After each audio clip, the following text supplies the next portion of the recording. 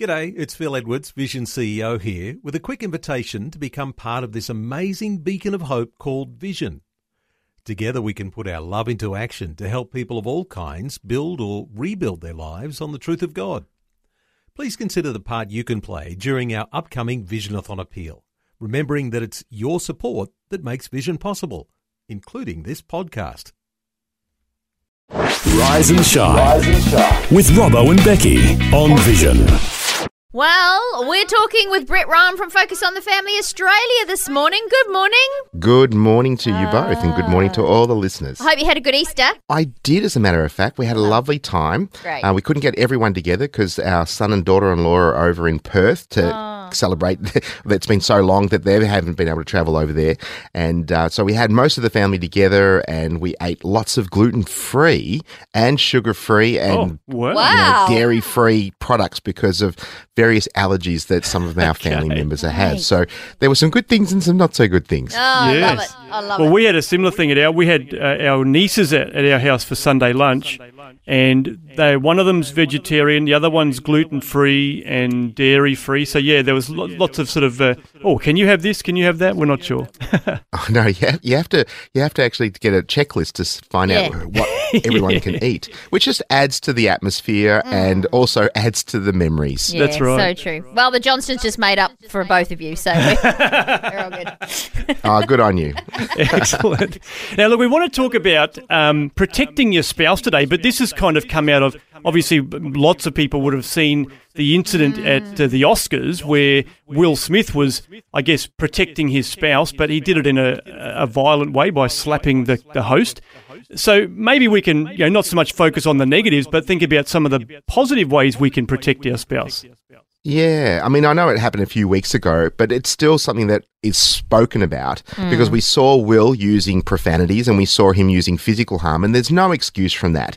There'll be some saying, oh, good on him, he stood up for his wife. But, I mean, did his wife really need to be had someone standing up for him? That's one side of things, for some people thinking, well, she can stand up for herself, and I mean, and they could have done it in a so much more effective way, in a silent protest, and do things in a very civilized manner.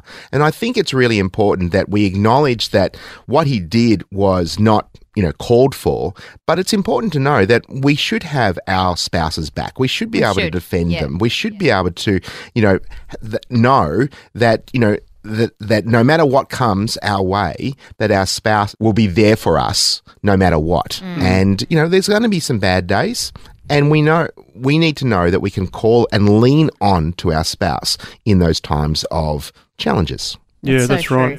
So, I mean, let's talk about some of the proactive ways and the positive ways. As you said, swearing and slapping someone isn't, an effective way to protect anybody. So what are some of the things we can do, I guess, to make our spouse or help them understand that we do have their back? Well, I think it's really important to say, maybe it's a great conversation starter and say, look, if anything happened like this to you, what would you like me to do? Get their input. They don't say, well, I want you to be able to defend me, or I don't think I need you to do anything, but just knowing you've had the conversation is a great start.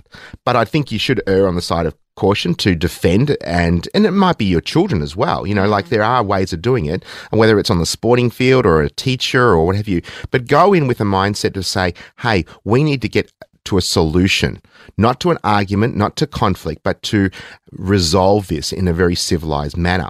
But I think it's really important that, we need to role model this to our children, how you can resolve issues in a very healthy way, and it doesn't result in physical or verbal aggression. Our tone, our attitude needs to be very controlled, and that we can have a civilized conversation. And that means that you can stand up for those who you love, but do it in a way that honours the people around you, but also honours God at the same time. Yeah, that's good. So true. I like what you say about asking them the question, because it really sometimes we can do something that we feel, is, the right thing to do, but you might actually be upsetting your spouse. Then you end up being in a bit of conflict with them rather than the person that was doing the wrong thing in the first place. Exactly right. I mean, obviously, you're trying to do something that's right, and I'll put that in inverted commas, and it could actually start another conflict that you didn't expect because you think, oh, I did this for you. But, maybe it's to be kept private. We need to have those conversations with our spouse to be able to say, what would you want? And it's to say, I care for you, I value you, I support you, I am loyal to you, I am your number one cheerleader. What would you like me to do? I love it. That's great. At the end of the day, it comes back to there's a bit of communication, really, between you and your spouse. And because sometimes it could be someone just sort of making a comment that they don't think anything of, and it's having the notion to say, oh, actually, didn't like that, doesn't become anything. It's dealing with it at first instead of letting things build up too, right?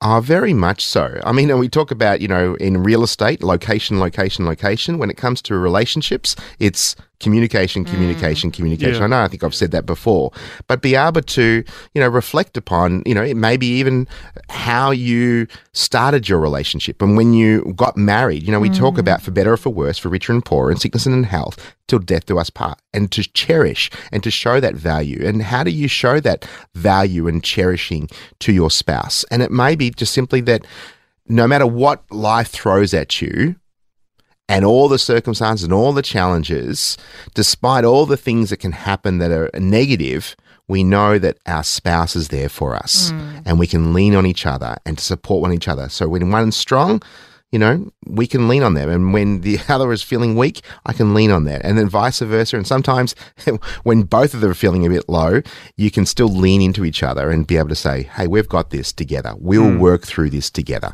no matter what. Yeah, that's great.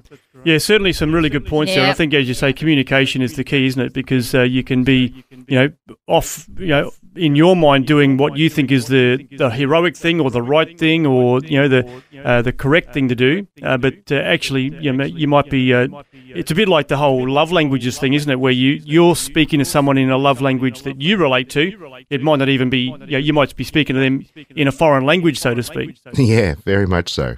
Yeah. And we all could do with that. And, we need to be, and I think we've said this time and time again, we need to be a student of our spouse to learn what makes them tick. Yeah. And things change over time. Things that really energized them in the past, maybe not so much now, because life has thrown different curveballs and there's health issues and hormone issues, and then there's growing older and more responsibilities and financial constraints. There's all different things. And so we need to continue to be an ongoing student of our spouse. And that includes our children and those around us, to find out what makes them tick, what drives them, and just knowing that we can stand by our spouse, but we can also stand up for our spouse if and when it's appropriate. Yeah, so good.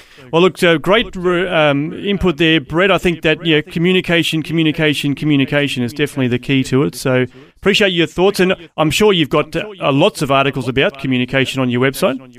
Oh, very much so. They can go to families.org.au, and there's even an article that says how to defend and stand up for your spouse, and that may be just a catalyst for some conversations to say, hey, what could we do if and when it happens? Here's some tips you can put into place. Excellent. Sounds great.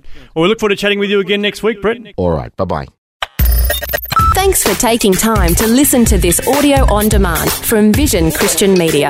To find out more about us, go to vision.org.au.